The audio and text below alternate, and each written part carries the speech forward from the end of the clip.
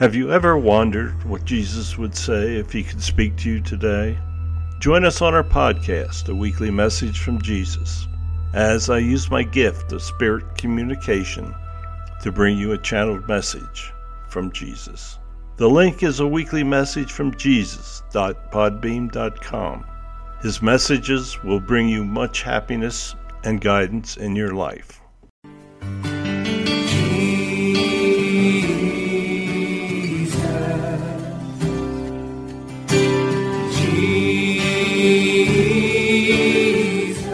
He sent forth his word and healed them and delivered them from their destruction. Psalm 107 verse 20. The message you're about to hear is a straightforward, down-to-earth and insightful teaching by Adelaide Heward Mills. Adelaide serves under her husband, Bishop Dag Heward Mills, as a pastor at the Lighthouse Chapel International. Adelaide is a handmaiden of God and is privileged to have been used by God to pastor and to speak the word of God, both nationally and internationally, to all ages and gender. She has a plethora of messages on many issues, experiences, and situations of life from God's perspective. Get ready to be transformed as you listen to this message by God's anointed handmaiden, Adelaide Heward Mills. Your name is like honey on my... Amen. Please welcome the host for the day, Lady Reverend Joy. Hallelujah. Stand to your feet this morning. We just want to give honor to whom honor is due. Thank you very much, Bishop. I want us to welcome you. See, wait a minute, please. Listen to me. There are some people, some of us who are older, we made some mistakes many years ago. Are you here? Today, there are some mistakes you will never make in your life because of what you will hear today. And so I want you to give a worthy welcome to the mother of every Lighthouse Chapel, our Lady Reverend Adelaide Heward Mills. Give it up. Hallelujah.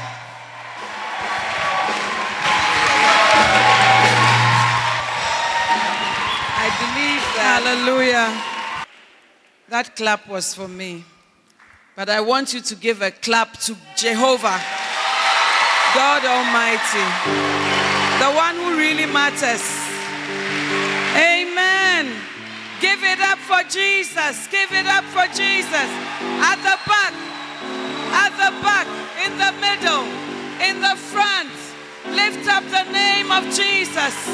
Lift up the name of Jesus. Don't stop clapping. Don't stop clapping. Celebrate him. Celebrate him. Celebrate him. Oh, yes. Thank you, Lord. Shall we share a word of prayer?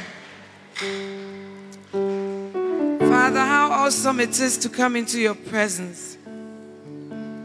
How humbling it is that you should commune with vessels of clay. How humbling it is that you left all your glory to come and reside in man and to make our hearts your home. Blessed be your name. Thank you for the things that you have saved us from just by saying yes to Jesus. Thank you for being at work in us, Lord, both to will and to do of your good pleasure. Thank you for today, 8th of June 2013, that you have determined that the first fire conference in Kumasi should be today. Lord, I humble myself under your mighty hand. If you can use anything, use this vessel. Anoint me, O God. Touch my lips and use me to your glory and for your purpose. I yield myself completely to you, Holy Spirit. Holy Spirit, speak through me. Use these lips of clay and bring life to every hearer. In Jesus' name, amen. Hallelujah. Please take your seats. When I say first, then you shout fire. First. First. First, amen. I want to salute your Bishop Patrick.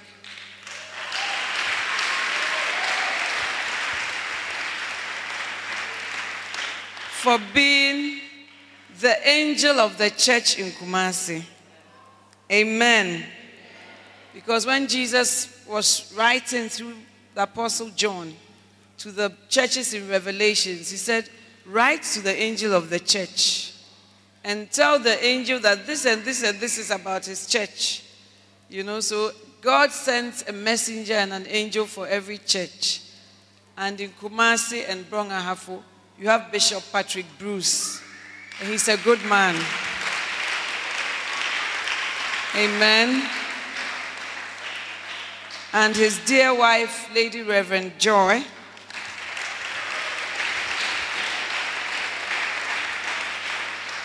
I have known them for many years, and I used to catch glimpses of them when they were trying to belovedos. Do you understand belovedos? To have a beloved. And then after that, after the university, they went to Norway, and then they came back to Lighthouse and said that God had told them to move to the north as soon as they arrived. So although they were coming from Norway, they obeyed God and went to the north. And because of them, Lighthouse Chapel in the north is standing today. And I salute them. Amen. Not only that, they are also my personal friends. And I've seen their children also grow up. The last time I saw the last one, I was giving him another name because I didn't think that he could grow so quickly, Kofi. But God has been faithful through it all. Amen. And I pray that one day I can also give the same testimony about you.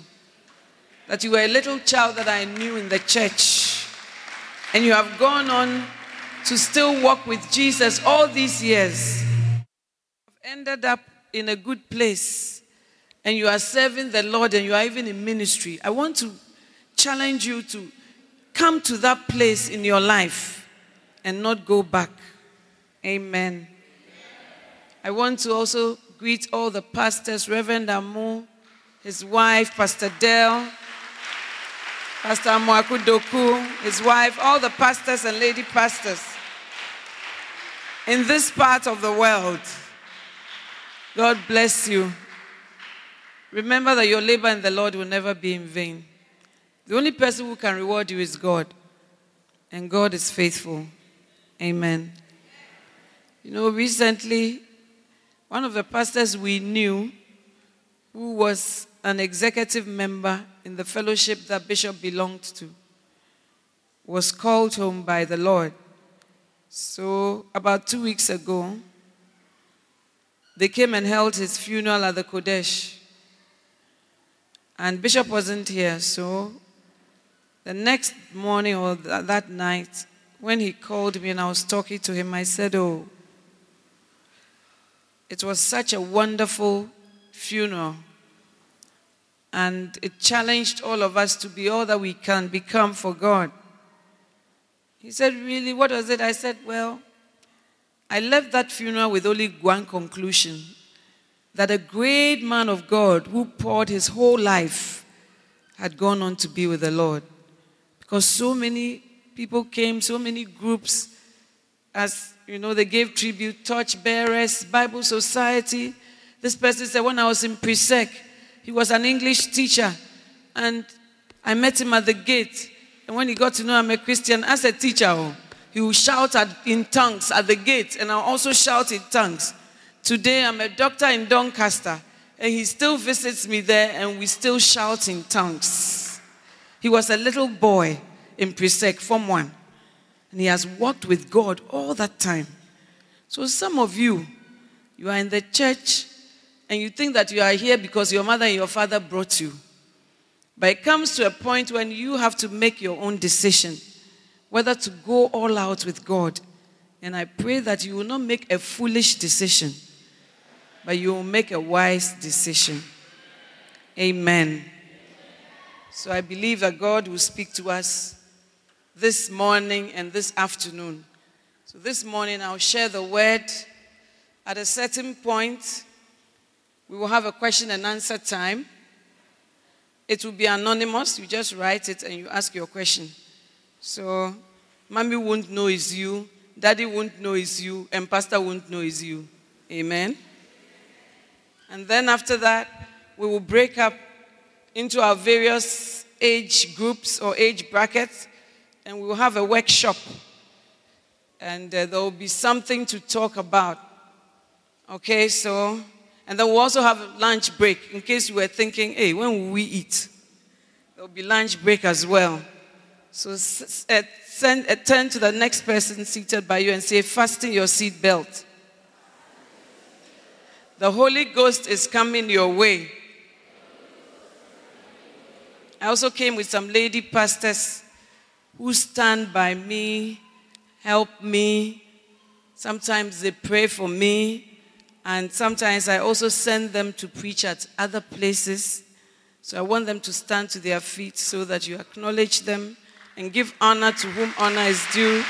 The gracious women, Lady Pastor Margaret Morrison from Achimota branch, Lady Pastor Matilda from Tesano branch. Are you in Tesano Abelenpe now? And the Lady Pastor Pamela from Spintex Highway. So give them a hand. Thank you. I also bring you greetings from my husband and your bishop and my bishop.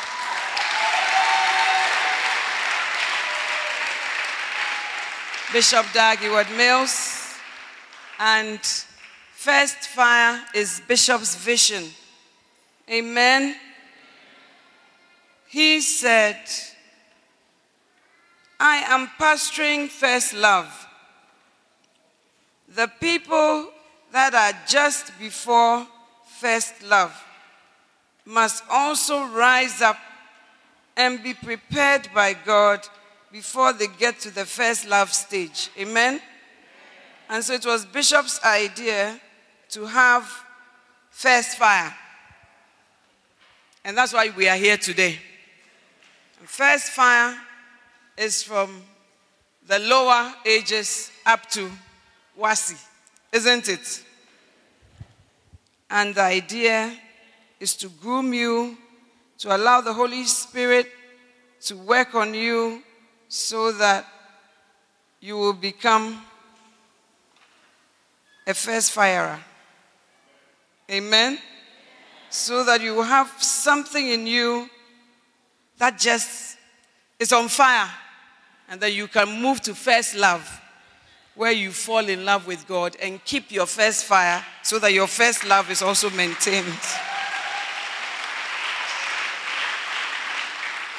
Amen. And I pray that today God will speak to us. Amen. Now, first fire comes from the verse, Jeremiah chapter 20. I'll read from verse 8 so that it makes a bit more sense. For since I spake, I cried out. I cried violence and spoil, because the word of the Lord was made a reproach unto me, and a derision daily. I hope you understand this version. Then I said, I will not make mention of him, nor speak any more in his name. But his word was in my heart as a burning fire, shut up in my bones. And I was weary with forbearing, and I could not stay. Amen. Jeremiah was called by God from his mother's womb.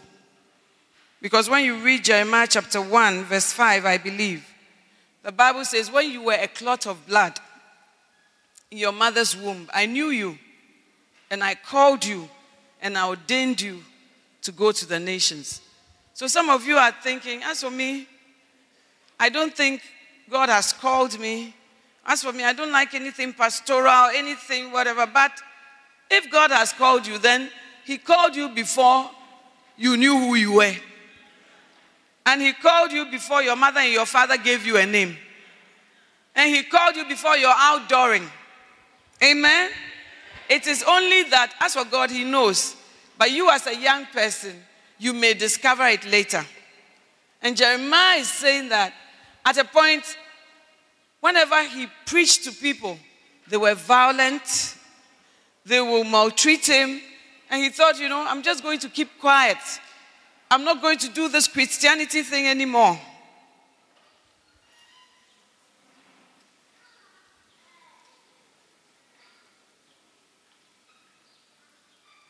Are there any empty seats? If there are empty seats, but you put up your hand so other people can come and sit there. There are some empty seats in front here. They've put up their hands so you can fill in. Please put up your hand. Don't be lazy so that they can see you. On the other side as well. And on this side. Anywhere else, please put up your hand. Hi. So that we can see. And on my left-hand side, there are some spaces. And in front of you at the back, there somebody has a hand. And on this side as well, please put it high up. Don't be lazy. And how old are you? Next to these people, there are seats. Please come quickly. You are young. Walk briskly. Run. There's a fire on the mountain. This time the fire is in us. Yeah, sit by this gentleman here. And then towards the door there. Any more spaces, please? High up. In the middle here. In the middle here. Please let your hands go up so they can see. Right here. Please. And then 4 more spaces here on this side. Are you done? 4 more places here on my left. On my left-hand side. Quickly. We are waiting for you. 4 more spaces. Here and towards the door. Here, look at the hand so that you know where to sit. There's another hand here, in front here. Excuse me. Come, there's a hand here, 2 hands. 3 on this side. So I believe that this morning as we speak, the fire of God's word, the fire of the presence of the Holy Spirit will be in you and you cannot help but speak it. Amen. Are you God's friend? Is my topic today. Are you God's friend? Are you God's friend? One of the things that young people are very sensitive about is friendship. And when you are young or you are at a certain age, friendship means so much to you that sometimes things that you know from home are not right. Things that you know from your conscience do not please God. You will sell it so that you will have a friend. Am I talking to somebody? Sometimes you go to school and your friends are discussing all sorts of things. Your friends are introducing you to all sorts of things. You know that it's not right. But because you want to be friends so much, and because friendship means so much to you, and because it's so difficult sometimes to be different, you want to belong, you want to have friends. So many times, you know that this is not helpful. You know that this is contrary to scripture. But if I do this, my friends will say, I'm dolu. My friends will say, I'm not with it. Or if my friends are having a certain discussion and I don't join, I won't have a friend in the school. I'll end up being alone. And because of that, we sacrifice everything. And sometimes things that we shouldn't sacrifice, we sacrifice just so that we will have friends. We want friends as young people so much that sometimes a certain fashion will come. And because we want to belong to the pack and we don't want to lose our friends, we find safety in being like our friends and being in a group. Because after all, if I don't become like them, they won't call me anymore. When they see me coming, they may stop their conversation. They may say, that girl is coming. So in the name of friendship, you sacrifice so many things, including things that don't need to be sacrificed. Some of you, your friends, were the first ones to introduce you to sin. Your friends were the first ones to introduce you to bad things on the internet. Your friends were the first ones to tell you about the existence of something and to let you feel that, our parents are trying to hide something from us. Something that is exciting, So you believe your friend more than you believe your parent or your pastor. And it's all because we have this drive as young people to have friends. But this morning I'm asking you, are you God's friend? Are you God's? Because the most important friend to have is God. And you will discover that it is so. Your friends are men. When I say men, I mean mortal man. And your friends, some friends deceive, some friends betray, some friends offend, some friends are not happy when you look nice. They'll say, you think you are nice. You think you look nice. You think this person is your father. Underneath it is jealousy. They say, you think you are this. And sometimes at this age, they don't even know how to cover it or how to deal with it. So it just comes across like that.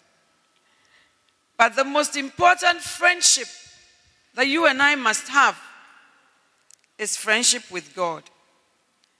Now turn your Bibles with me to James chapter 2, verse 23.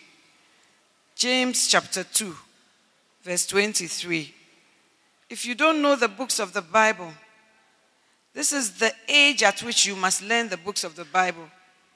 Because when Jesus was tempted, he said, it is written.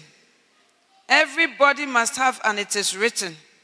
And if you don't have it is written, when you are tempted, you won't know why you do the things you do.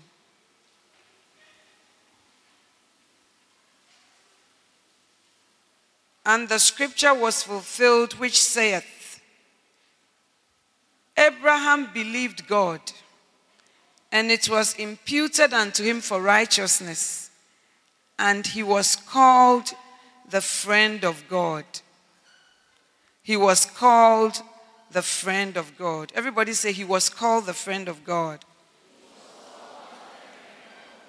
Now let's look at Genesis 15:6, because that is where it is being taken from.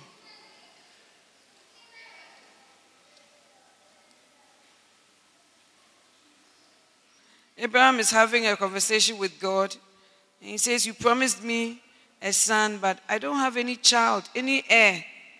Nothing is coming. And God brought Abraham out of his tent and said, look now toward heaven and tell the stars, if thou be able to number them. And God said unto Abraham, so shall thy seed be. And he believed in the Lord, and he counted it to him for righteousness. He said unto him, I am the Lord that brought thee out of the Ur of the Chaldees, to give thee this land, to inherit it. Amen.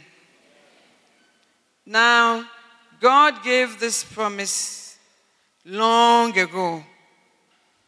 But the Bible says that because Abraham believed, and therefore it was imputed to him. To impute is a big word.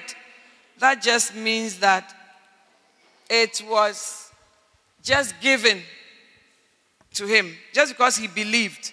It was just given to him without any sweat. Amen. Now the Bible says that Abraham believed God, and it was counted to him for righteousness, and he was called the friend of God. In your school, in your home, on the playground, can we call you a friend of God? is your friend? 1 Corinthians 15, verse 33. The greatest influence on your life is not your mother. Your mother may be an influence. The greatest influence may not even be your father. The greatest influence may not even be your pastor. But I can be sure that your greatest influence is the kind of friend you have in your life. Amen? And nowadays, not all our friends are physical. Some of our friends are electronic friends, high-tech friends, friends that you have no business befriending. And this morning, I want to ask you, can God call you his friend? Yes, I know. When it's praise and worship, you come and stand here and you do your stuff. I am a friend of God. I am a friend of God. He calls me friend. Is it true? Some of us, we are total strangers to God. Some of us, we are like stepchildren to God.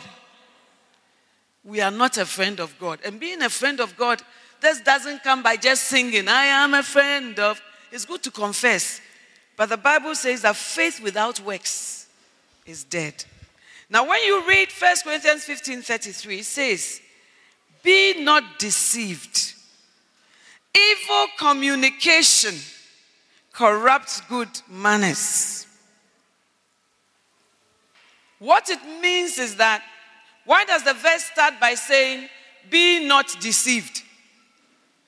It means that we are often deceived about the power of friendship and the effect that the kind of friends you keep can have on you. And so before God will say anything in that verse, he just says that before I can tell you what I have to tell you, I have to overcome the deception in your life. And the deception is that, I can have any type of friends. It will not affect me. I can do secret things because you have secret friends we don't know about. Sometimes the secret friends are flesh and blood. And sometimes the secret friends are high-tech. We don't know. But they are all your friends. The person you keep company with is your friend. That's the definition of friendship. The person you keep company with. So when they said that Abraham was called a friend of God. You are called the friend of the drug dealer, the friend of the gossip, the friend of that unbeliever, the friend of that immoral person, the friend of that profane person, and not a friend of God. And the Bible is saying that, do not be deceived. Don't think you will get away with it. Don't think you can outsmart certain principles that are in life and were in life because before your father and your mother even met. Don't be deceived and think that, he's just my friend. When I listen to him, I just think he's not serious. When I listen to her, I just feel she's talking. When I listen to him, nothing will happen because I'm a strong Christian. He says, be not deceived. And to be deceived is to believe a lie. Plain and simple. When you believe a lie, it is deception. And the Bible says, be not deceived. Evil communication. Communication is an old King James word. Can I have the New Living Translation if you have it? Evil communication. Another version says, bad company.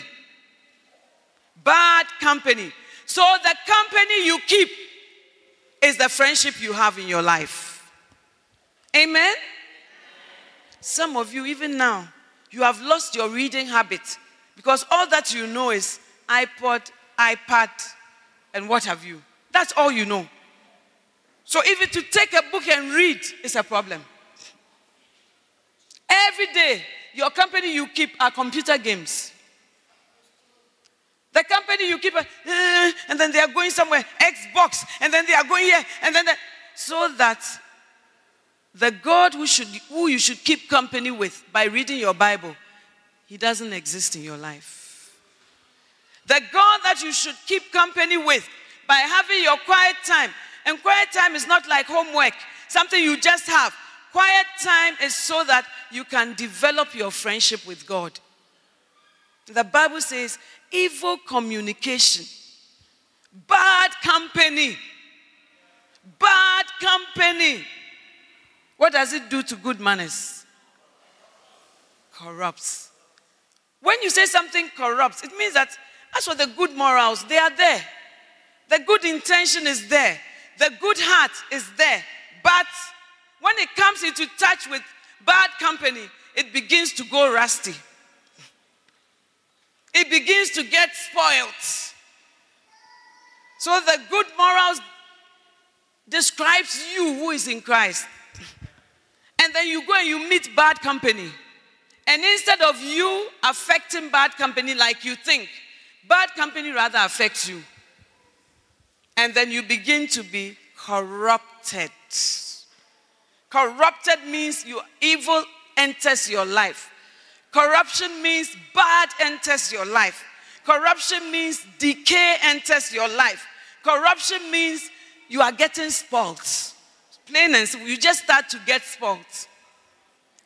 And we are going to look at somebody who had a certain type of friend, and because of that, he got spoiled completely. We're going to have a look at that. So Abraham, he believed God, and it was imputed to him for righteousness, and he was called a friend of God. Now, I want you to notice that they didn't say that God was Abraham's friend.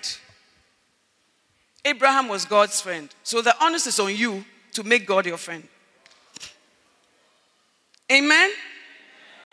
So we are going to look at how.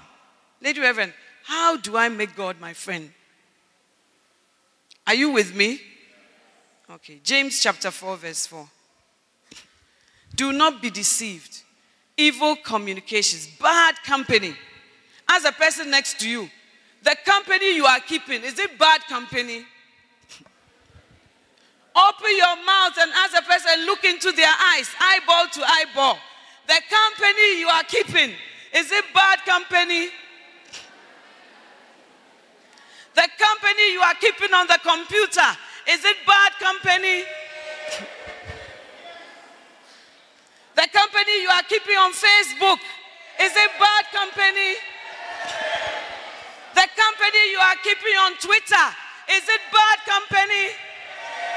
The company you are keeping on Instagram, is it bad company? The company you are keeping on Voxer, is it bad company? The company you are keeping in the chat room, is it bad company? The company you are keeping on Tango, is it bad company? Amen? The Bible says, ye adulterers and adulteresses, know ye not that friendship with the world is enmity with God? Whosoever therefore will be a friend of the world is the enemy of God. Hey! Friendship is a choice. Friendship is a choice. It's not something that just happens. And the Bible says that if you are friendship with the world, some of us, our friendship with the world is too tight. Our friendship with the world is too tight. Amen. When I was in secondary school, you see, I got born again from the age of 9 by the grace of God. Through my Sunday school teacher, who today will be your safe pastor, isn't it? So my Sunday school teacher told me about Jesus and invited me to give my life to Jesus. And then he would always have Bible study, teaching sessions, so I would attend all the saved meetings. And this teacher, he was called Teacher Yamwa. He would talk to me about God. And from a very young age, he told me, Adelaide, you are called by God. So you cannot afford to live like anybody else. God has a purpose on your life, and you must obey that call. when he said that, I'll be lying to you if I tell you that I understood. I understand. What is God's call? How do you answer to the call? And how do you know the call? It didn't even occur to me. I mean, when he said he has said it, but not that I'm thinking about it, praying about it. No, I was not at that level at all. But I just knew that Teacher Yamwa says God has called me. So when I went to secondary school, like all of you, from Form 1, I was in SU. All Form 1 students are in SU because if they stay in the dorm, they will send them. Those of you in secondary school, am I right? So they just go so that they will not be sent. Now when I got to Form 2, I thought that, now I'm in Form 2. I'm not a Form 1 girl. Nobody can disturb me. So I can have a little freedom. And so in Form 2, I'll go for SU, but in a way, you know. And the main reason when I look back was because the people in my dormitory, with whom I fellowshipped with, they had not yet become bad, but they were not Christians. They were not born again Christians. They were just nice people. You eat Gary Photo with them. You eat soakings. You go here. You whatever. So you don't even realize that your walk with God is being affected. Amen? So then, gradually, I was going to SU every Sunday. But I used to go for weekday prayer meetings. Gradually, I saw that after dinner, a few minutes before prep, they'll say, oh, let's go and make biscuit soaking. Oh, let's go and chat here. So I'll just go with them. And gradually, I was stopping to go for the evening prayer meetings that all Christians went for. And then, one day, I was passing by the prayer meeting, and there were some twins very on fire for the Lord that I came from my school with. So they were entering the chapel, and I was going with my biscuit-soaking newfound friends by the chapel. And when I met these twins, they said, Adelaide, is that you? And I was like, what are they saying? It's me. You know, when you are doing things, you have an attitude. It's me. They said that, is this you? That an evening like this, you are walking by the house of God as if you have never known him or been in his presence. Is this you? That prayer meeting, believers are gathering in the chapel, and you are just taking a walk by the chapel. This is not you. Is this you? They didn't preach to me. They just asked me if it's me. Do you understand? They just said, is this you? As soon as they said that, all my walkings, my aim for biscuit soaking, my everything just... I didn't enter the chapel immediately, but I started to think about it. And I said, why did these people say, is it me? I said, as I've come with them from Takrady, they don't know me to be this way. You know, bad company draws you gradually. You don't see it happening. It's like the sea. The waves come gradually. Before you know, you are drowned. But you don't know. You know, so when they said, is this you? Is this? Then after that, they went with zeal into the prayer. And the prayer thing has holes, you know, design blocks. So you can see inside the chapel. So I looked and I saw, hey, they were praying, shall we ask the Lord to what? Hey. I said, hey, gradually I'm becoming another person. Gradually I'm changing without even intending to change. What was the agent of change, my friends? My friends. And so I went for prep. Then the next morning when I was having quiet time and this thing started to come back to me all the time. Is this you? Is this you that today God's people are praying and you are, is this you? So I said, hey, God. I didn't do anything about it. Is this you? Is this you? Then Saturday came, a group came to do a drama. And in the drama, they depicted those who will go to heaven and those who will go to hell. Hey, it shook the whole school, including me. And I asked myself, is this me? It's time to line up quickly with God. So then my friends who used to call me during prayer meeting, oh, let's go here. Let's go and buy Auntie Essie's Everlasting. Let's go here. Let's buy sweet pots and mokes. Do you know sweet pots and mokes? Sweet potato and moko. Sweet pots and mokes. Let's go and buy sweet pots and mokes. They were not showing me anything immoral. They were not telling me to go and rob any place. They were not telling me anything bad to do, but they were drawing me away from.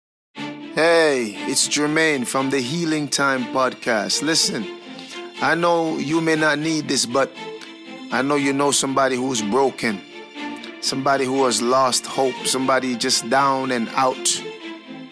Tell them that the Healing Time podcast is here. It is a new day. Let's get better together. From my friend. And that is the subtle way in which Satan works. So after that drama, I rededicated my life and I went back to where believers go. I started to fellowship with believers again. I started to go to the house of God in the evenings like I had to. And that put me on a completely new course. Notice that I didn't have to fast and pray. I didn't have to cast out any demons. I had to change my company and change the people that I spent time with. Of course, they were my friends, they were in the dorm, whatever, but I had to reorganize my priorities and choose my company with care. And I decided if God's people are in the chapel in the evenings, and if that is where I've gone all this while, only from 2 I've come on top. Hey! I must return. So I returned and I started to fellowship in the house of God. I started to fellowship at the evening prayer meetings more often than I was doing. I started to go back to what I knew, and that changed my life. Amen? What was happening was that I was fellowshipping with the world. So the world sometimes presents you with plain sin, but oftentimes it's not like that. It's gradual, one step after the other. And at that time, I was trying to befriend the world. And the Bible says that as soon as you become friends with the world, you are an automatic enemy of God. And if I were you, the last enemy I want on this planet is God. If God is not for you, what will happen to you? If God is not on your side, it's not even that he's neutral, but he has become your enemy because of the type of friendships you keep. Friendship with the world is enmity with God. Now, as we went along, these my worldly friends who used to go and buy sweet pots and mokes and things with me, our paths just went differently. Gradually, they became dons in whatever they were doing. And gradually, I also grew in the things of God. In the scripture union, I became a Bible study leader. In the world, they also became world study leaders. They could lead you into what you should become. Do you understand? Am I making sense? So friendship with the world is enmity with God. You don't have to tell God I'm your enemy, but just the type of friendship you choose to have makes you an enemy, makes God your enemy. And if I were you, I would not choose that. Amen. Now, as we went along, many of them did not become born again at that stage of our lives. And when we got to the university, it even became worse. Friendship with the world is enmity with God. And the Bible says that when you are with the world, then you are an adulterer. Because you are married to Christ and you've gone to take another husband. So you are committing adultery. That's why it says, you adulterers and adulteresses. Amen? So, but Lady Reverend, me, a little girl, what adultery? Hey, your friendship with the world has made you an adulterer. Amen, somebody? And so as I grew along in the things of God, it affected my studies. It affected my social life. It affected the friends I chose. It affected, you see, when you really mean business with God, every aspect of your life will be affected. True or false?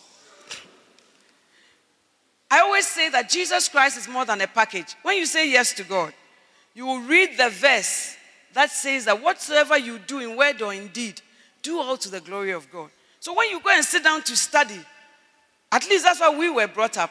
The studying was to bring glory to God. So you learn in such a way that God will be glorified. The Bible says whether you eat or you drink, do all to the, even eating and drinking. Lady Reverend, how can that be? Even eating and drinking is affected because you chose God to be your friend. And so because of that, I became more studious, of course. They said redeeming the time. They told us how you waste your time in life is not right. So we had talks, redeeming the time, for the days are evil. So when you are talking foolish talk, you know that this is not redeeming the time. When you should be learning, you know that this is not redeeming the time. And so that decision to make God my friend puts me on a certain line. By the grace of God, I went to the university. But I want to tell you that the fact that you choose your friend to be God now does not mean that you won't come to many junctions of your life when you have to make a decision. So when I got to the university also, I was in first year, and all the people said, we like your Christianity. Your Christianity is so nice. And when I asked them why, they said that, you see, you are not into our face with your Christianity. You see, you flow with everybody, you know. Even when unbelievers invite you to a party, you will come. But you may not do anything bad, but you will come, you know. You are the type of Christian we like. Jesus said, woe to you when all men speak well of you. So when people of the world tell you that they like your friendship, be careful, because it means you have become a friend of the world. Amen? Which is what happened to me. I became a friend of the world. Not that I started to do anything, whatever, but the world liked me. You understand? The world said, you are nice. Unlike my husband, the bishop, when we entered the university, I didn't know him before. And I met him in a friend's room. And the friend said, oh, this is my friend I just met. He's also called Dag, whatever. Oh, hello. Now, when I see him in the university, he has come into our hall. It's a girls' hall. You are from a male hall. You are coming to the hall. He went to Achimota school, so he has friends in the hall. He's coming to visit. Me too, he's a casual friend. I don't know him so well. But every time, there's a long space in the middle of Volta Hall. The rooms are here, so you can be seen. So he will be walking. And then when we see him, we'll say, oh, hello, Brother Dag. Oh, Kebala Mashande ne mama. Oh, Namala Kedo Basha. You can't go, so you have to stand there. Oh, I'm going to heaven. Heaven is my home. I'm bought by the blood. I'm redeemed by the blood. I love Jesus. Hello, sister, how are you? I said, hey. So I said to my friend, this your friend, he's too known. And do you know something? I don't like him at all. I don't like his behavior. He's too radical. We are all born again. So if I say hello, you should speak in tongues. Tell me that you are going to heaven. Who is not going to heaven? Who is not going to heaven? And then everybody started to say, oh, this guy, you know. Some Christians liked him, but the unbelievers, they were not happy. They said, this guy, when you greet him, then now he said that unbelievers come with their jam. Unbelievers come with their posters. Unbelievers are very bold about what they are doing. They bring boys to sleep in the room. They are not ashamed. Why should I be ashamed of the gospel? So I said to my friend that this is your friend. He will forever remain my casual friend, because this type of radical, I cannot. And then, one day, A boy came to invite me to go and watch a movie. I knew him from Takoradi. I said, what type of movie is it? You see, the fact that an unbeliever can even suggest to you that let's go and watch a movie, it means that you are too nice for the world. And your friendship with the world is too much. Do you see? So he dared to ask me that, I said, what's the title of the movie? He said, Diamonds Are Forever. I said, really? Is it a safe movie? He said, yes, it's a safe movie. So I said, okay, let's go and watch Diamonds Are Forever. Long room, Legon Hall. So we went to watch Diamonds Are Forever. Me, my innocent Kife mind, I feel that, if you have invited me, hey, now as we are sitting there watching this Diamonds Are Forever, the person is putting his arms around me. That's not what I came for. I know you from Takrad. We have come to watch a movie. Now you are putting your arms around. What does it mean? Thankfully, when I got there, the movie was about ending. So it ended. So I myself, I was like, what does this person mean? What is it about? You know? So I was going with him to my hall. He was going to see me off. Then I met Brother Dag. Hey, Sister Adelaide, glory to God. Where are you from? I said, I went to watch a movie. And the boy was standing there. He said that, hey, unbelievers, they are killing themselves with what they watch. And I was very bored. I said, I'm a believer and you are telling me that unbelievers are killing themselves with what they watch. How can you say that? You know, he said that, unbelievers, anyway, what did you go and watch? I said, James Bond. They said, Diamonds Are Forever. Hey, sister, have you read that? Let your eyes look straight before thee and that you should be careful what you watch or whatever. I said, but this guy, you don't know me. No, you started preaching, judging me, whatever. So anyway, I went to my room. But what he said struck me when he said, unbelievers, they are killing themselves with the things they watch. Do you see? And then as if that was not enough, it was October rush. We go to school in October. And that's when all the boys start to rap you. But if you are Krife and you are, whatever, with your Bible, you are going, most of the time they will not venture. You know, but then I would come to my pigeonhole with my sister. My sister was an unbeliever. So she was trying to make herself my godmother. You see, so she would say, we are going to this party today. I say, really? What will happen there? She said, it's just a party, to get to know you. And, try not to be antisocial and try and come. And I'll think, but if I go, I don't do anything bad. Do you understand? So I met my husband again. He said, hey, sister, what are you holding? Somebody I don't know very well. I said, I got some invitations. Hey, how come me? I've been in this university. Nobody has invited me to a jam before. But you, every time, look at your pigeonhole. It is full of invitations. How can that be? I said, I don't know. Then he opened the invitation. Hey, Mr. P, tall hunk of a toe tapper, love lapper, and this is the gapper, Mr. P, inviting you to, hey, sister. So I'll look at the invitation, and I wouldn't really go. I didn't get to attend that because something in me would say, no, this is not the company that you should keep. But then another voice would say, but you're going to be antisocial in the university forever. If you don't fellowship, will you have friends? You've come to the university, you don't know anybody. These are the people you know, they are nice to you, and when they invite you to their party, you are trying not to be there. What are you trying to achieve? So one day I met Bishop Dag again, and he said, this party you are going for, is it in the Bible? And I had also been a Christian for a long time, so I said, yes, it's in the Bible. Jesus was invited to a party by Matthew. Jesus was invited to dinner by a Pharisee. Jesus went to parties and to dinners with unbelievers. My husband said, really? Okay, tomorrow we meet. You bring your pro-jam verses. I will bring my anti-jam verses and we'll discuss. So we met in this friend's room again.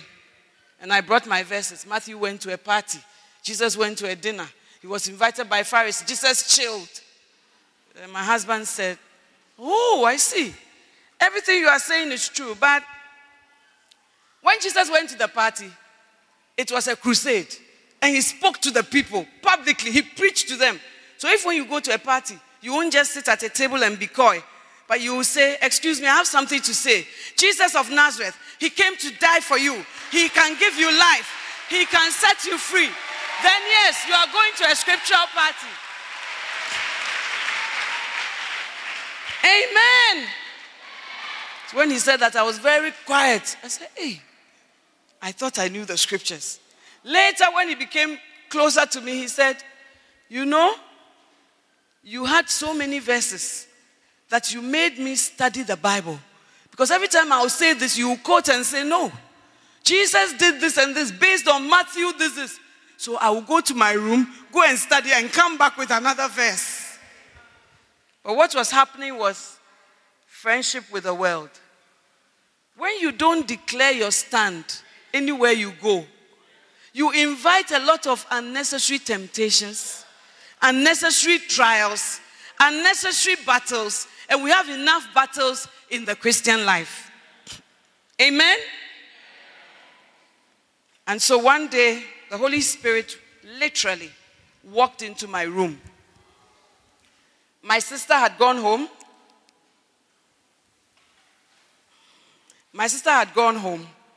And then I had gone to see her off at the gate.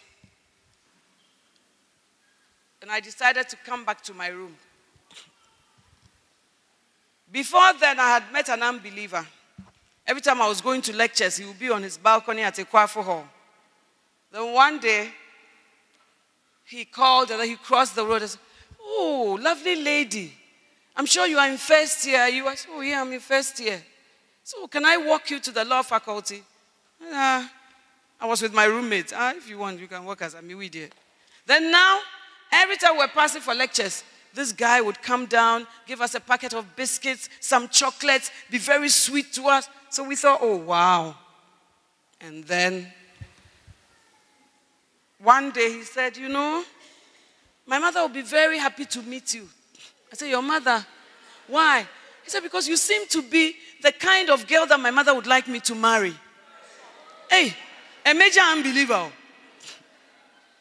So I said to my friend, through whom I met Bishop K, I said, K, let's go and witness to this guy. He may give his life to Christ. If he gives his life to Christ, then he can become my beloved. Do you see? So we went and we witnessed to him. Let me tell you, it's the shortest conversion I've ever seen. When I preached to him, I said, do you want to give your life to Christ? Yes. Do you want to pray the sinner's prayer? Yes. When do you want to do that? Now. Hey. I said, okay, bow your head. He bowed it immediately. I said, let's pray. Lord Jesus, I give my life, everything. Then he said to me, oh, I was even going for some party on the rooftop. But because you have told me about Jesus, I will not go to that party. I said, oh, wow. The guy has come to know the Lord. And then he started to, I said, so do you have a Bible? As a new believer, do you have a Bible? So I can look for it. Then he stood on some chair, on some ladder, on top of his wardrobe. Look, I said, hey, the Bible is very foul. But when you want to do certain things, you close your eyes to certain things. So I said, hey, the Bible is very far. Then he went, then he looked, said, oh, I found it. Then he dusted it a bit, some small. You see these Gideons? So I found my Bible. And because of that, I won't even go to the jam. I just want to meditate. Oh, I'm so happy. So my friend and I left. We went for a meeting. And we were discussing that, God really gives people tender hearts towards the things of God. So the next morning, I saw a friend who was wishy-washy and used to be my friend. So I said to her, oh, last night we went to this brother's room. We witnessed to him. He gave us, are you sure he was at the jam? I said, oh, the rooftop jam. He was there, cry. I said, what are you saying? Oh, he was there. I was so shocked. The next day, I saw him in Volta Hall. And he said, oh, yesterday's message, it really touched me. I said, but you said you wouldn't go for the party. Oh, people were calling me. And then. So when I saw my sister off, I came to my room. As soon as I walked in, I believe the Holy Spirit just walked into that room with me. So what I did was I closed the door and I got down on my knees for some strange reason. I just started to pray. The very second, I think I knew in my heart what God was saying. And I said, God, yes, I will give up all these friendships. It's true, I will. Because my husband used to come to Volta Hall and I would be in front of the hall, sitting with my newfound friends, chatting, happy. You're always sitting here with people, chatting, you are happy. I say, I've come to uni. I should be happy. If you want to be stiff, be stiff. But God dealt with me. Somehow, it didn't come through anybody. It was just a presence. So I just got down on my knees. I started crying. Why was I crying? I was crying because I thought I was losing valuable friendships. I was crying because I thought that I was losing nice people to go and inherit these boring Krife people. Do you understand? So I got down on my knees. I was crying. I said, Lord, Lord, I will. Lord, I will.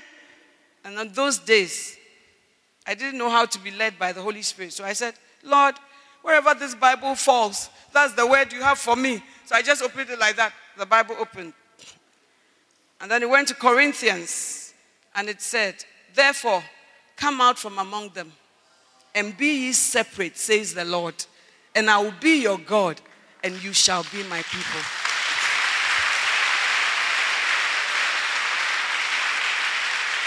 Amen.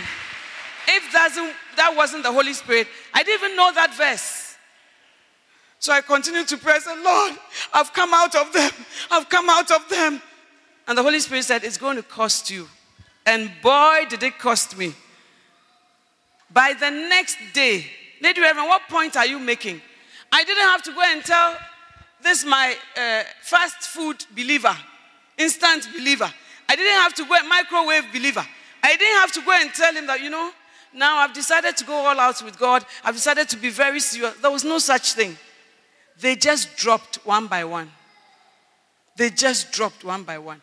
When you yourself become a certain serious Christian, you will invite a certain type of friendship. And many people out there in the world will not be interested in you. But if the world is always interested in you, you are probably an adulterer. Somebody who has friendship with the world and friendship with God. That is probably what is happening in your life. Because I didn't have to announce. I didn't have to put on their doors. Oh, now I've moved to a higher level of commitment to God. Oh, now they just dropped. For the last 2 weeks, I had no friend. And when you walk with God, you pay a price. You don't just walk with God and then everything is easy. So sometimes when I talk to Christians and they say, Mommy, it's so hard. It's prophetical. You believe in prophecy. We say, Shenkom. In Komne say, it shall be hard. In Komne say, the Bible says, all that shall live godly in Christ Jesus shall suffer persecution. It's a promise. It's a prophecy. We receive it. Jesus said, take up your cross and follow me. Where are you taking the cross to? To die to yourself. To die to things that you love that are not healthy for you. To die to things that have become like idols in your life that Christ is calling on you to lay on the altar today. That is what God is saying. Amen? Are you with me? Friendship with the world is enmity with God. Lady Reverend, what is the world? The world is everything that is contrary to God. Like I told you, I didn't get into any immorality, anything bad, whatever, but that is friendship with the world. You feel cozy with the world. You feel at home with the world. You flow with the world. And you think like the world. Some of you will soon be going to uni. As soon as you arrive, you must identify with the people of God. As soon as you arrive, people must know that you are a Christian. Like I said about Bishop Dag, sometimes it means being radical, speaking tongues. When you are entering the room, you don't know whether your roommate is born again or not, but you have decided that that room must be sanctified, for you don't know the things that have happened in that room. So before, when you put your things down, you enter the room, you say, Jehovah, I enter this room in your name. I plead the blood as a covering. I drive out every evil spirit. I cause the Holy Spirit to take over completely. They say, hey, small room that we have come to, you must declare your stand. You cannot hide your identity. You can't wait for the world to define your identity. You need to stand up. Those of you who are writing BEC, when you get to secondary school, there are many godfathers and godmothers to show you and lead you in the paths of unholiness and righteousness. Amen. And you must make your stand clear by your actions and by your attitude. But when your stand is not clear, it's like you are half here, half there. One leg is here, one leg is there. You have more problems as a Christian, and it's easier to backslide. Amen. Are you a friend of God? One of the main signs is that when you are a friend of God, the world is not your friend. When you are a friend of God, the world cannot be your friend. But if the world likes you, the world applauds you like it was applauding me in first year. The world says your brand of Christianity is nice, then check your Christianity. There must be something wrong with it. Amen. Deuteronomy chapter 13, verse 6. Some of you, and most of us, we learn things by who introduces us to things. So your friends can introduce you to all sorts of things that are not of God. And when your friends introduce you to that, then you have ceased to be a friend of God. Amen. Are you there?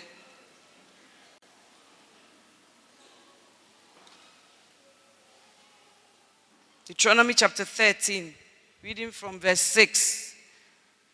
If thy brother, the son of thy mother, or thy son, or thy daughter, or the wife of thy bosom, or thy friend, which is as thine own soul, entice thee secretly, saying, let us go and serve other gods, which thou hast not known, thou nor thy fathers. Verse 7.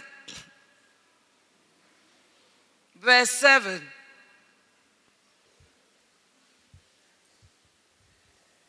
Are you coming there? Yeah. So you continue till I tell you to stop. Namely of the gods of the people which are round about you, nigh unto thee or far from thee, from the one end of the earth even unto the other end of the earth. Verse 8. Thou shalt not consent unto him, nor hearken unto him, neither shall thine eye pity him, neither shalt thou spare, neither shalt thou conceal him. Verse 9. But thou shalt surely kill him. Thine hand shall be first upon him to put him to death, and afterwards the hand of all the people. Amen. It's talking about a brother, a mother, a wife of your bosom. And then he says, even a friend who is one soul with you. When that person entices you to do evil, entices you to conceal him, entices you to consent to certain things. Consent is to agree, to give in, to go along with. And the Bible says that kind of friend, you must kill him. Amen? As a person next to you, do you have any friend you must kill? Do you have any friendship you must kill? When you leave this meeting, kill that friendship. God says when you have a friend like that who entices you, entices to draw you, entices to attract you in a way, and then gently and secretly take you away from the word of God, that person should be killed, not cuddled, not embraced, and not entertained. Are you a friend of God? Friendship with the world is enmity with God. Amen, somebody. Now I want you to look at a friend like that his friend should have killed. But the friend did not kill him, but he should have. 2 Samuel chapter 13. verse 32 to 33. 2 Samuel 13, 32 to 33. 2 Samuel 13, 32. My iPad is misbehaving. 2 Samuel 13.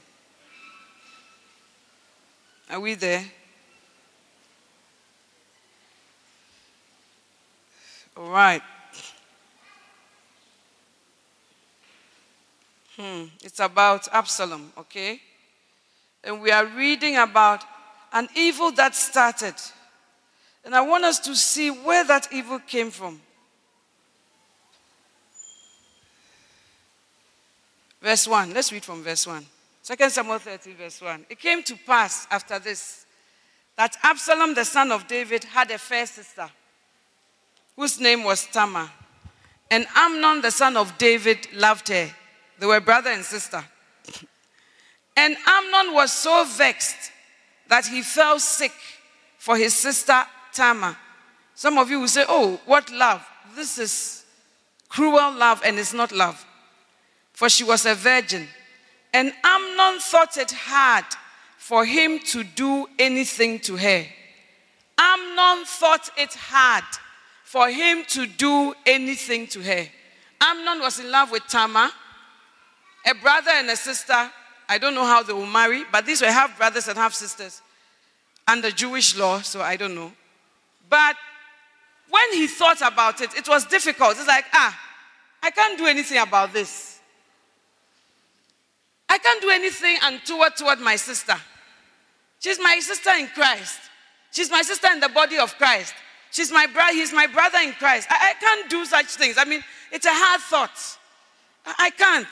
And it was going to end at that. He didn't even let the thought go beyond that. But the Bible says, verse 3, but Amnon had a friend. Everybody say, but Amnon had a friend. But Amnon had a friend. You see, you may be innocent. Certain things may be hard for you to do. Certain things you don't even want to entertain the thought of. Certain things, when you hear about it now, you say, how? I mean, how? How will people even do such a thing? That is the state in which you are in. But you must be careful the friend you have. You must be, no matter how pure you are. As the Bible says, don't be deceived. Bad company corrupts good morals. Amnon was good. Even to think about such a thing, it was hard for him to, why should I even have such a thought? We are all in the church. We are all in Christ. Why should I even entertain something like that? He never entertained something like that. But the Bible says, but Amnon had a friend. You too, you have a friend. You may love God. You may want to serve him with all your heart. It's not your mind at all to become something else. But you have a friend on the internet. You have a friend on Facebook. You have a friend in your home and by your house. You have a friend in class who advises you and tells you all sorts of things. But Amnon had a friend. You too, you have a friend. But Christy had a friend. But Felix had a friend. But Alex had a friend. But Marianne had a friend. You too, you have a friend. But, you see, he had clear thoughts. This thing, I can't do it. This thing, that's not how I'm brought up. This thing, that's not what the word of God says. This thing, it's not a part of me. I'm not used to such things. But Amnon had a friend. What friend do you have in your life? What company do you keep that we don't even know about? But Amnon had a friend whose name was Jonadab, the son of Shimei, David's brother. And Jonadab was a very subtle man. Jonadab was a very cunning, like this and like that. You can't see him clearly. And that's the friend you have. Some of you sitting here, from today's meeting, the Jonadabs in your life, you must kill them. The Jonadabs in your life, they must go. The Jonadabs in your life, you must sacrifice them. because they will destroy you. But Amnon had a friend. And he said unto him, why art thou being the king's son, lean from day to day? Would thou not tell me? You see, your friends seem to care a lot about you. And you are deceived into thinking that they are the most precious things in your life. That's your cunning friend that your parents don't know what he does, but he's like this. And when he sees grown-ups, he knows how to make his face and greet them. And when you are doing things and then your mother and your father are coming, you are discussing certain things, you change the topic and you try to say John 3:16. You see, God so loved the world. One thing you forget is that we've all have been children before. It's adults that we haven't been. We all haven't been. And he comes from a totally useless angle. Oh, why is it that you are the king's son and then you are growing lean? So king's sons don't grow lean. What type of nonsense is this? A king's son also has limitations. If you're a king's son, it doesn't mean you can do anything and everything. But Amnon comes to you, your Jonadab comes to you with love, with care, with concern. Oh, I care about you. You see that boy who is rapping you from Moas? He said, oh, I care about you. He's the Jonadab in your life. Anyway. Where were we? Verse 4. Would thou not tell me? You see, Amnon wasn't forthcoming with what it was. So Jonadab is now wooing him. Oh, I care. You are the king's son. Why are you losing weight? I care about your state. I care about you. You are my best friend. You mean so much to me. We share secrets together. Won't you tell me? Be careful who you share your problems with. Be careful who you share your weaknesses with. It has to be a spiritual person. The Bible says, blessed is the man who walks not in the counsel of the ungodly. Ungodly counsel is not good. Even sometimes a person may be in church, but may give you ungodly counsel. Amen? Would thou not tell me? And Amnon said unto him, I love Tamar, my brother Absalom's sister. You see, it's even difficult for Amnon to share such a thing. And he probably was going to keep it to himself till he overcame it. But now, this Jonadab has come. And Jonadab said unto him, lay thee down on thy bed, and make thyself sick. And when thy father comes to see thee, say unto him, I pray thee, let my sister Tamar come and give me meat, and dress the meat in my sight, that I may see it and eat it at her hand. So Amnon lay down and made himself sick. You see your foolishness? Jonadab is telling you, lie down as if you are sick. Any friend who encourages you to lie, any friend who encourages you to deceive your parents, any friend who encourages you to cover up things, is a Jonadab in your life. And you better watch out. You better watch out. You think he's helping you. He's helping you to commit a sin. He's helping you to disobey God. He says, pretend that you are sick and lie in the bed. And when your father comes, lie to him too. Any friend who encourages you, oh, let's hide it from our parents. Let's do this and that, they won't know. Let's just keep a secret. We are special. It's a destructive force in your life. And I pray that God will deliver you from that friend. Amen? I'm dialing your numbers right here. So Amnon lay down. You see how foolish you are? You see how bad company subtly has corrupted you? It was even a hard thing for you to even think about. Now you are actually doing and preparing the ground to sin. That's not where you started from. But Amnon had a friend. The friend you have will lead you away from even the fear of God in your life. So he lay down. And when the king was come to see him, Amnon said, he followed all the things. Let my sister come and make cakes. Then David innocently went home and sent for Tamar. Said, oh, your brother is sick. Go and cook for him. Verse 9, she took a pan and poured them before him, but he refused to eat. And Amnon said, have out all men from me. And they went out every man from him. You, Tamar, too. The sisters amongst you. These days, the world is a certain way, and we have to work with a bit more wisdom. When you are going to a man's room, he can be your uncle or your what?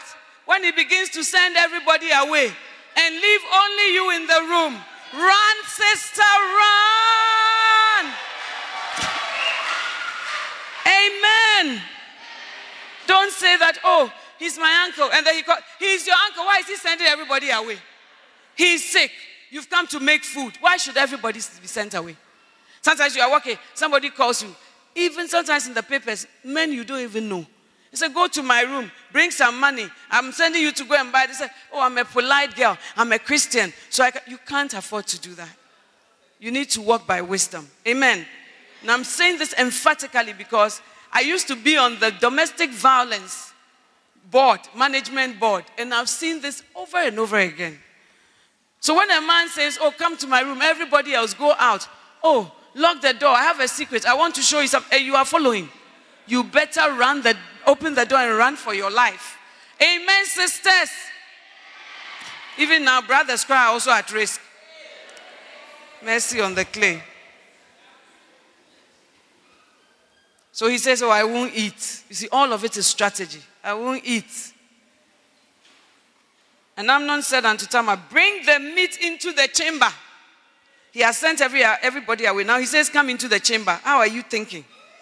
That I may eat of thine hand. And Tamar took the cakes, because she knows it's my brother, which she had made, and brought them into the chamber to Amnon her brother. And when she had brought them unto him to eat, he took hold of her and said unto her, come, lie with me, my sister. And she answered him, nay, my brother, don't force me, for no such thing ought to be done in Israel. Don't do this foolish thing. And whither shall I cause my shame to go? And as for you, you be as one of the fools in Israel. Now therefore I pray thee, speak unto the king, because he may allow you to marry me. You see, she was trying to be conciliatory, beg him, please. But he would not hearken unto her voice. And being stronger than she, forced her and lay with her. Immediately in verse 15, then Amnon hated her exceedingly. Sisters, when you give yourself to a man just because, this is what happens. As soon as he has finished using you, he hates you. Amen? And I think that the reason why Amnon hated Tamar instantly was that was not his heart. That's not what he wanted to do. But Jonadab had counseled him and walked him through every step. And so after that, he said, I hate myself and I hate you. Get up, leave. But Amnon had a friend. All that he did was based on a friend's counsel. All that he did was based on a friend's influence. All that he did was because of a wrong person in his life. Who are the wrong numbers in your life? Who are the wrong people in your life? Delete them now. Amen?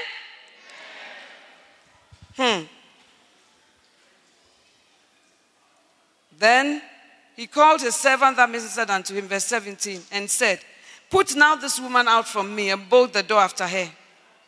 And she had a garment of divers colors upon her, for with such robes were the king's daughters that were virgins apparelled. When you are the king of king's daughter, you keep your purity. Tamar kept her purity. So even in the olden days, when you were a pure woman, you kept your body. There was even clothes, special clothes that you wore. And just because of Jonadab's counsel, Tamar's life had also been destroyed. When you have a bad friend in your life, it's not only you who is being corrupted. It's not only you whose life is being spoiled, but you too will attack somebody else. And that somebody else will also affect somebody else. And then the corruption goes on and on. Amen, somebody? We are still reading. Verse 23. No, before we get there. Verse 21.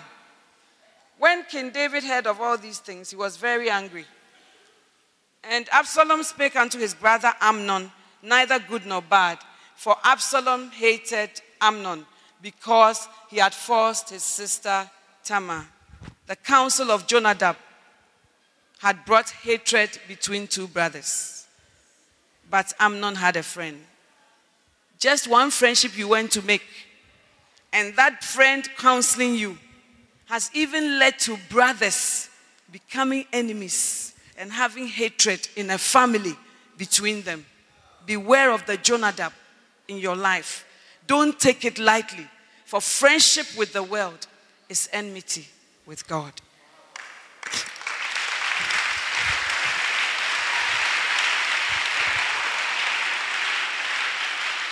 Verse 23. And it came to pass after 2 full years that Absalom had sheep shearers in Baal-hazor, which is beside wherever. Verse 24. And Absalom came to the king and said, Thy servant has sheep shearers. Let the king, I beseech thee, and his servant go with thy servant. And the king said to Absalom, Nay, my son, let us not all go now, lest we be chargeable unto thee. That is, if we are too many, your party will become too expensive. And his servants, and the king said to Absalom, okay.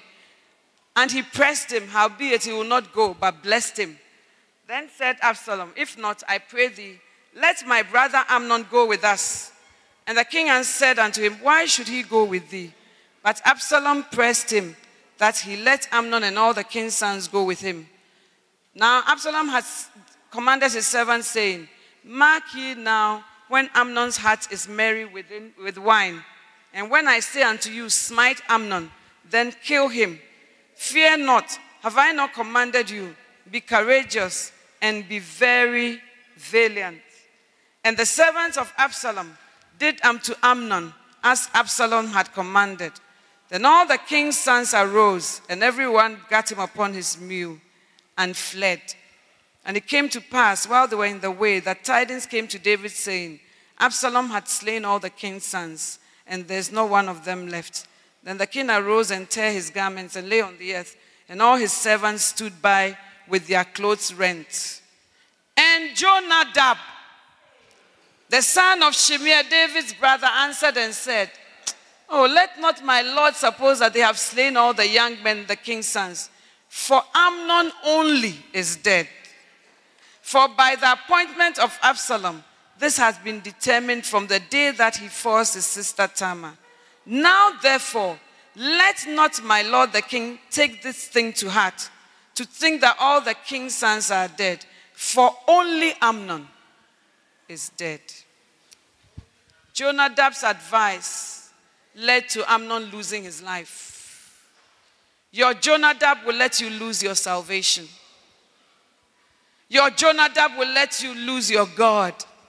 And your Jonadab can even let you go to jail. People have been introduced to drugs and other things, and they have ended up in jail. People have been introduced to things that become a stronghold in their lives, and they are not able to overcome because of a Jonadab. And this Jonadab that was behaving as if he loved you so much, when you die, he says it's only Amnon. Oh, my God, my Lord, don't take this to heart. Only Amnon is dead. Only Amnon. The person who said, oh, I care about you. Are you not the king's son? Why have you grown lean? When you die and you are gone, he is still alive. And to him, your death is nothing. It's only Amnon.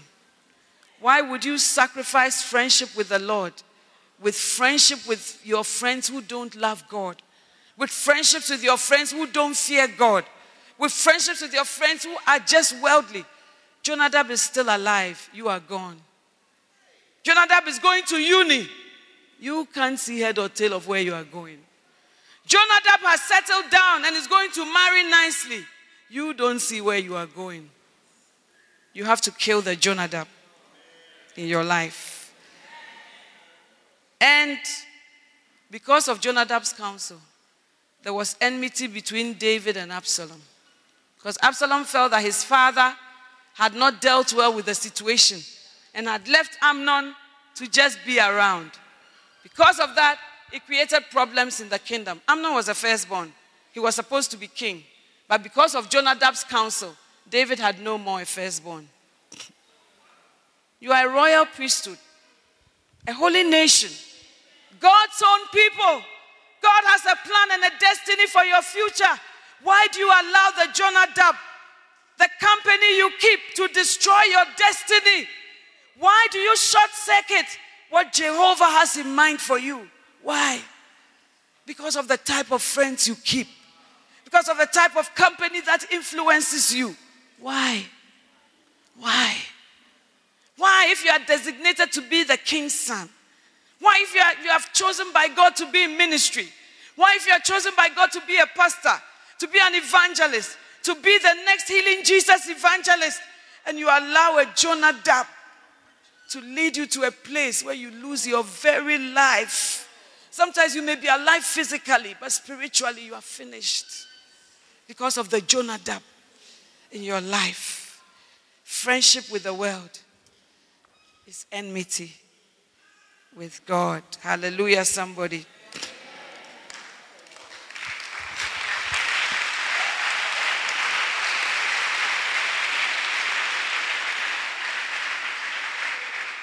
And as if that's not enough, a nation is ripped into two.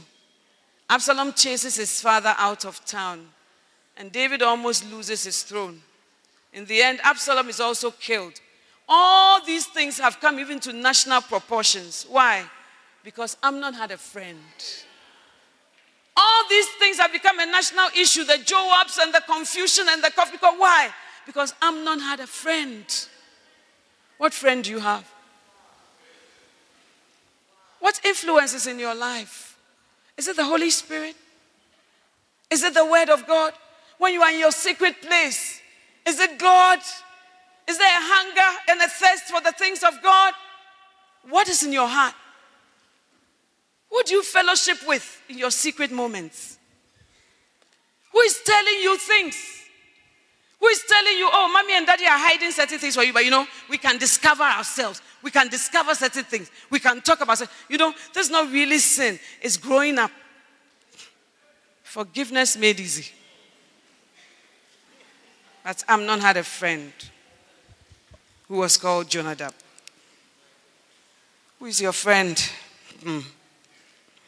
Is God your friend? Is God your friend? Turn to the person next to you and say, who is your Jonadab? Mention his name secretly in my ears. I want to know.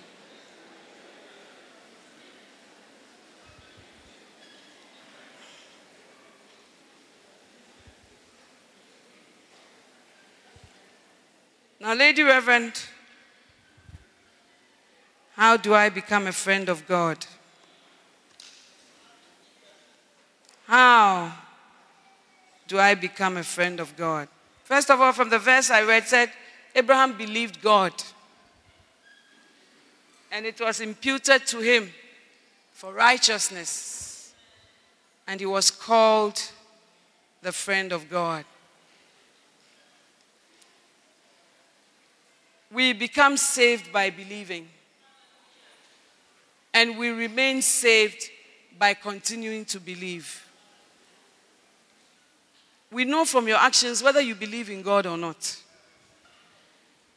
And we know from your actions whether God's word is anything important to you or not. Abraham believed God. The Bible says, against hope, he believed in hope. That what God had promised, he was able to perform. You need to believe God, and God and his word are one. And you need to stick on your life on God's word. When you believe him, you are towards the first step of becoming his friend. Amen? Friendship with the world is enmity with God. Therefore, friendship with God is enmity with the world. You become God's friend by living as if you believe what you say you believe. You become God's friend by your actions showing us what you believe. Because when Abraham believed, it wasn't just whatever. His actions showed us that he believed. Amen? And you too, your actions will show us whether you believe. Amen? So don't let your faith in God go down.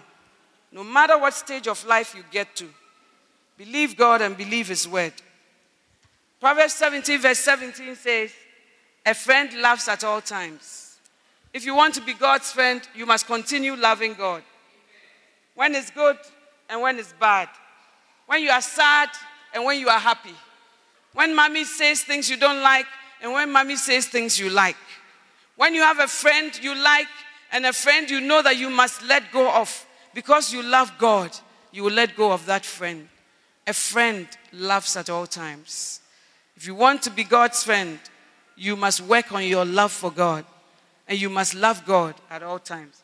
Lady Reverend, how do I know whether I love God? The Bible says, if you love me, obey. Obey. Amen.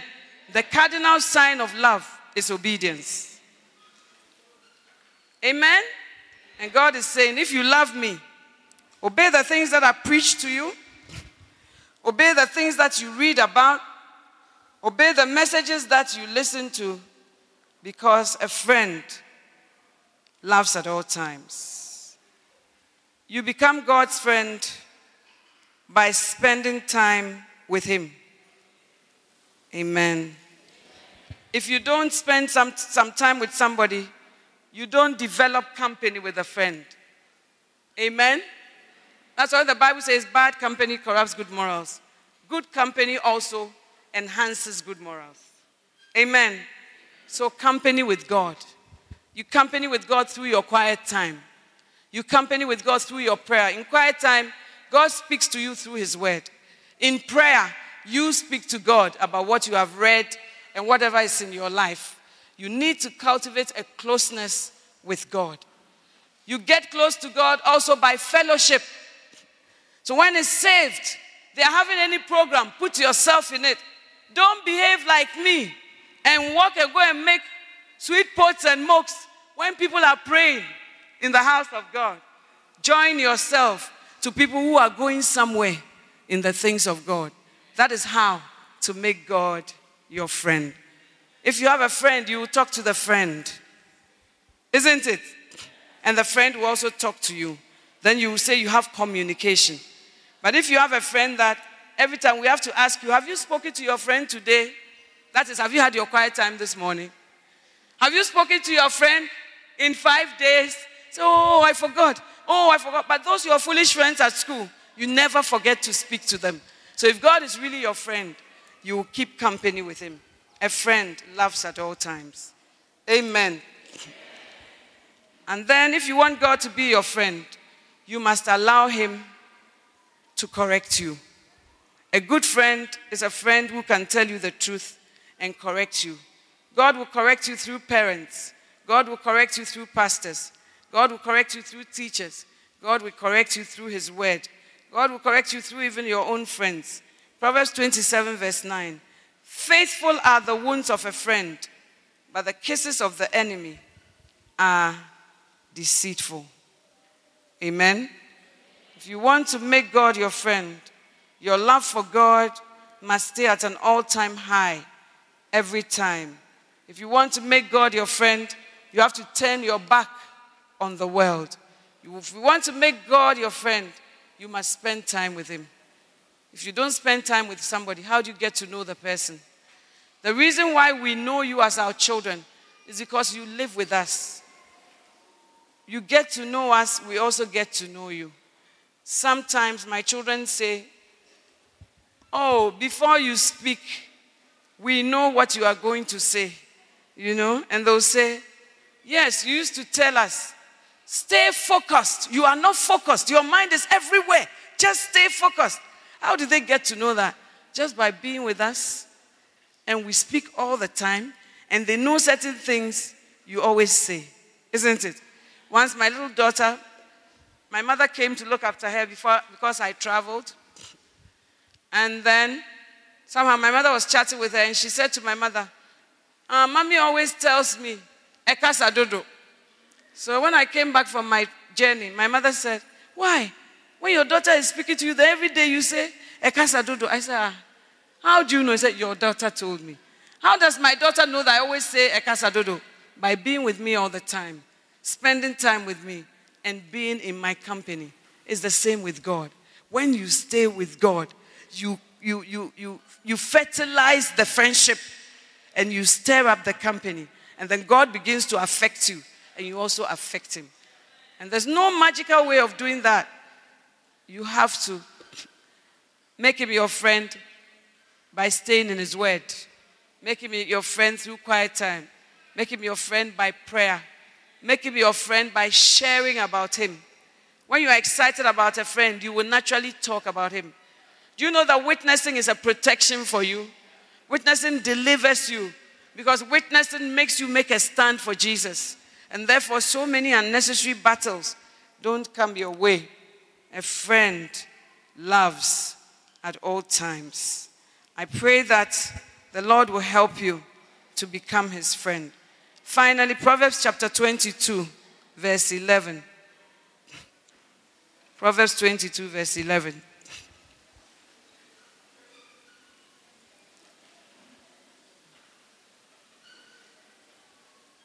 He that loveth pureness of heart, for the grace of his lips, the king shall be his friend. He that loveth pureness of heart, for the grace of his lips, the king shall be his friend. Purity of heart makes God your friend. Purity of heart makes God your friend. And we became Christians because we cannot by our own strength become all that God wants us to become. But when we accept Christ, he gives us power by the Holy Spirit to overcome every work of the enemy. But many Christians today, especially young people, are not keeping their body under. They feel that it will be automatic. You just obey God. But it's not like that. Man is a spirit. He has a soul. And he lives in a body. Paul said in 1 Corinthians 9:27, for I keep my body under, and I let it serve me, lest after preaching Christ, I myself may be a castaway. Apostle Paul didn't take things for granted. He didn't think that, once I'm an apostle, I've preached so much, I'll be okay. He said, I keep my body under. There are many things your body would like to do, but by the power of the Holy Spirit, you must control your body and yourself. When mommy talks, you feel like talking back. You feel like being rude. Some of you go and ask, Mommy, there's first fire. Can I go? And mommy says, have you made your bed? Have you swept? Then you have an attitude. Meanwhile, you say you are going to first fire. Let me ask you, what are you going to the first fire to do? To know God and to obey him, not so. But that first fire that you are going to, even the permission that you are asking, your body language is off. You see, when they say, have you laid your bed? No. Have you swept where you should sweep? No. Have you done your homework? No. But I'm on fire for Jesus. It doesn't make sense. Do you see? So you have to keep your body under. Some of you are so prone to anger, temper, and all sorts of misbehavior. You must keep your body under and allow the Holy Spirit to bring forth the fruits of the Spirit in your life. If I have another opportunity at a first fire, I will preach about the fruits of the Spirit. Because we have the gifts of the Spirit, but the fruits are not being made manifest. Do you see? So the fruits of the Spirit must come forth. And by pureness of heart, for the grace of his lips, the King. And who is the King of Kings? Who is the King of Kings? It's Jesus. And by pureness of heart, the King can become your friend. Amen. So I want you to walk out of here making a vow of purity and pureness. That you walk with God. That when it gets tough, you still walk with God. You see, we as parents can encourage you. But when you get to a certain age, we cannot choose your God for you. And we cannot choose your Savior for you. And at that point, we may not say it with our mouths, but what we are saying is, choose you this day whom you will serve. No matter how long God blesses us with life, we can never live forever. So after that, we've brought you up, we've shown you the ways of the Lord. We will bow out, and you will have to make the choice whether to follow Jesus. Your world is so full of sin. Your world is so full of compromise. Your world is so full of logic. You know, say, oh, a man can marry a man, and a woman can marry a woman. We will divide ourselves into groups of ages, and we will deal with that whilst we are here. Mary, do you have the DVD here? And so I hope that in the next session, we will have a question and answer time, and then we'll also have the workshops. So God bless you, and may you become a friend of God. Stand to your feet.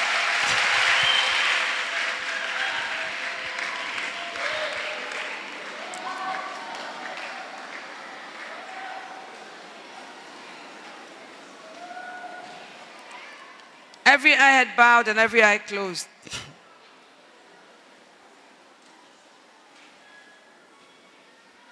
Obey me, chain madam fo sana Yesu te.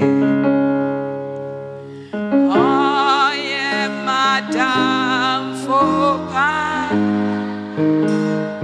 Yeah, was it nemo?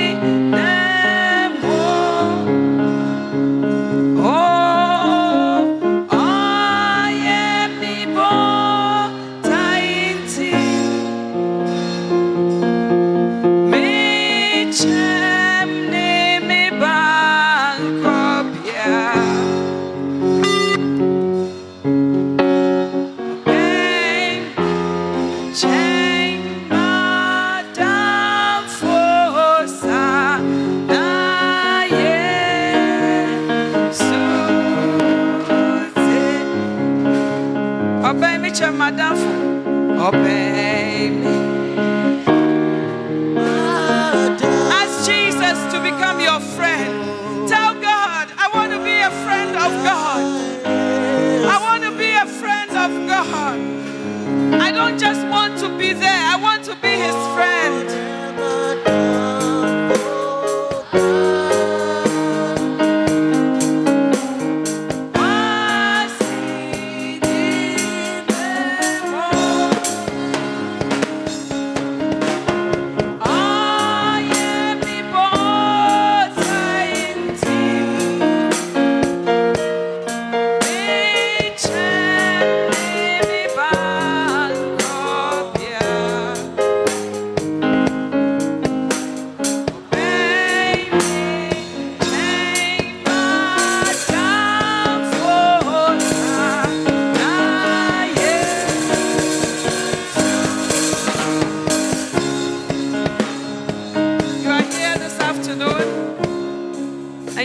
Jesus as your Savior, every head bowed and every eye closed. You know that you have been playing games with God, and today you've come face to face with the Word of God and with the salvation that Jehovah is offering to you this afternoon. You want to say, Lady Reverend, I want to stop playing games with God. Lady Reverend, I'm not sure whether I'll go to heaven or hell when I die. I want to make it right with God now. Lady Reverend, I know that God sometimes calls children home and they are not ready. But today I want to give my life to Christ. I want to go all out for Jesus. I want him to become the Lord of my life. I want to go to heaven when I die. Lady Reverend, I need you to pray for me. Lead me to the Master. I want to start all over again. A new life. Every eye closed and every head bowed. Wherever you are standing, please put up your hand high above your shoulder. Forget about who is on your left or who is on your right. Jesus is walking down these aisles. Jesus is reaching out to you. High above your shoulder. Lady Reverend, pray for me. I need to give my life to Christ. I need to devote my life to him again. Let your hands go high up. I see your hands. I see your hands. Oh, God bless you. God bless you wherever you are standing. Now take one more step. Come forward. Come to where I am. Come and make Jesus your Lord. Come and make Jesus the King of your life. You raised up your hand.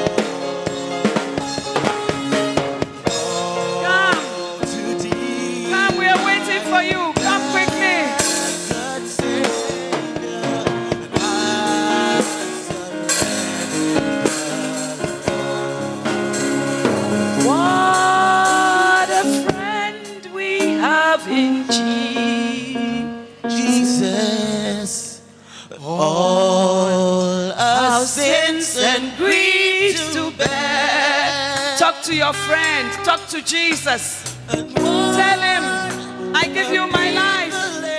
A new beginning. Come quickly.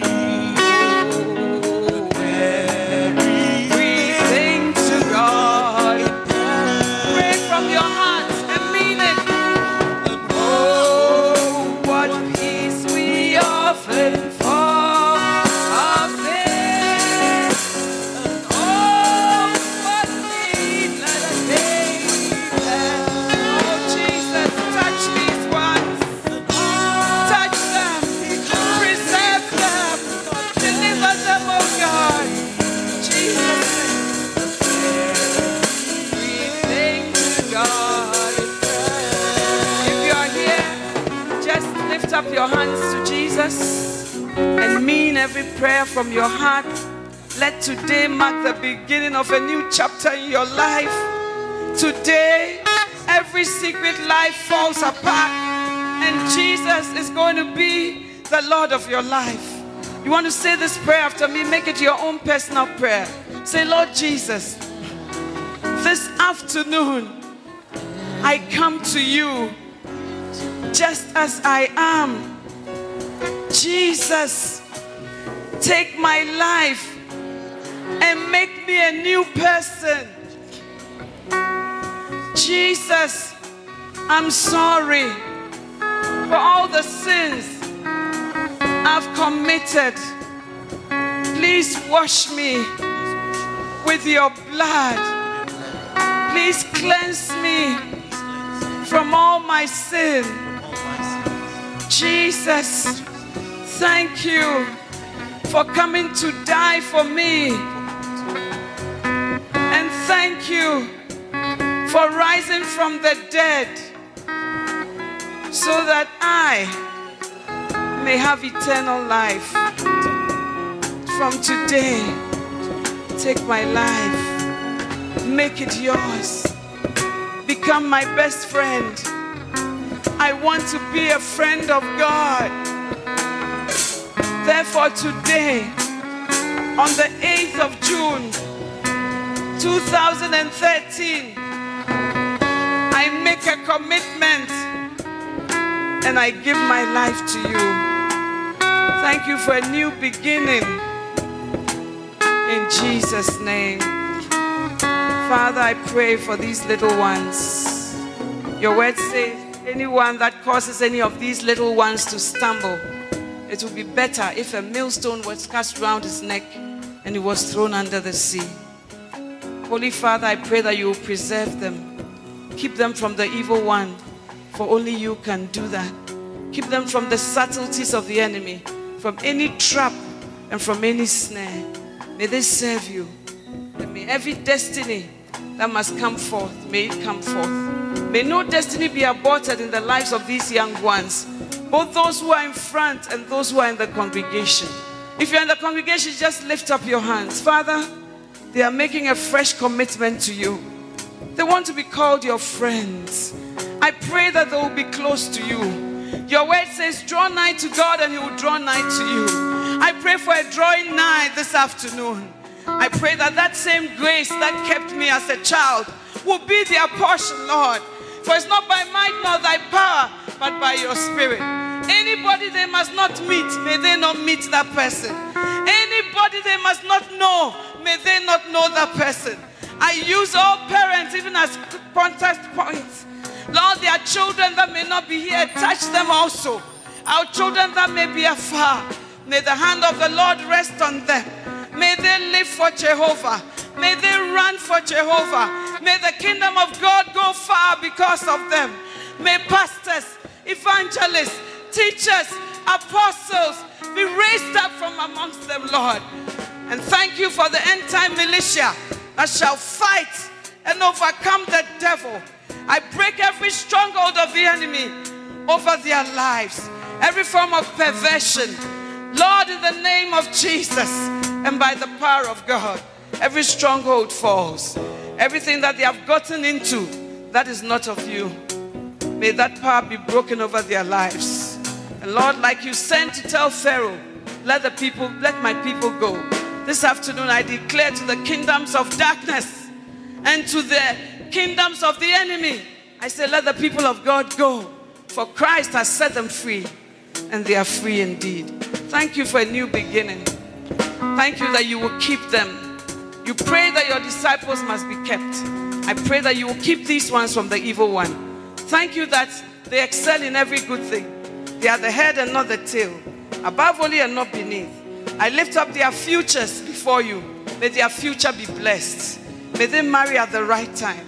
May they meet the right people. Deliver them from familiar bondages, generational curses, from the mistakes of generations that came before them, Lord. Let the blood of Jesus that speaks better things than the blood of Abel, let that be their covering and their shield. Send angels on their behalf. Deliver them from the paths of unrighteousness. Keep them in the paths of righteousness for your name's sake. Thank you for answered prayer. In Jesus' name, amen.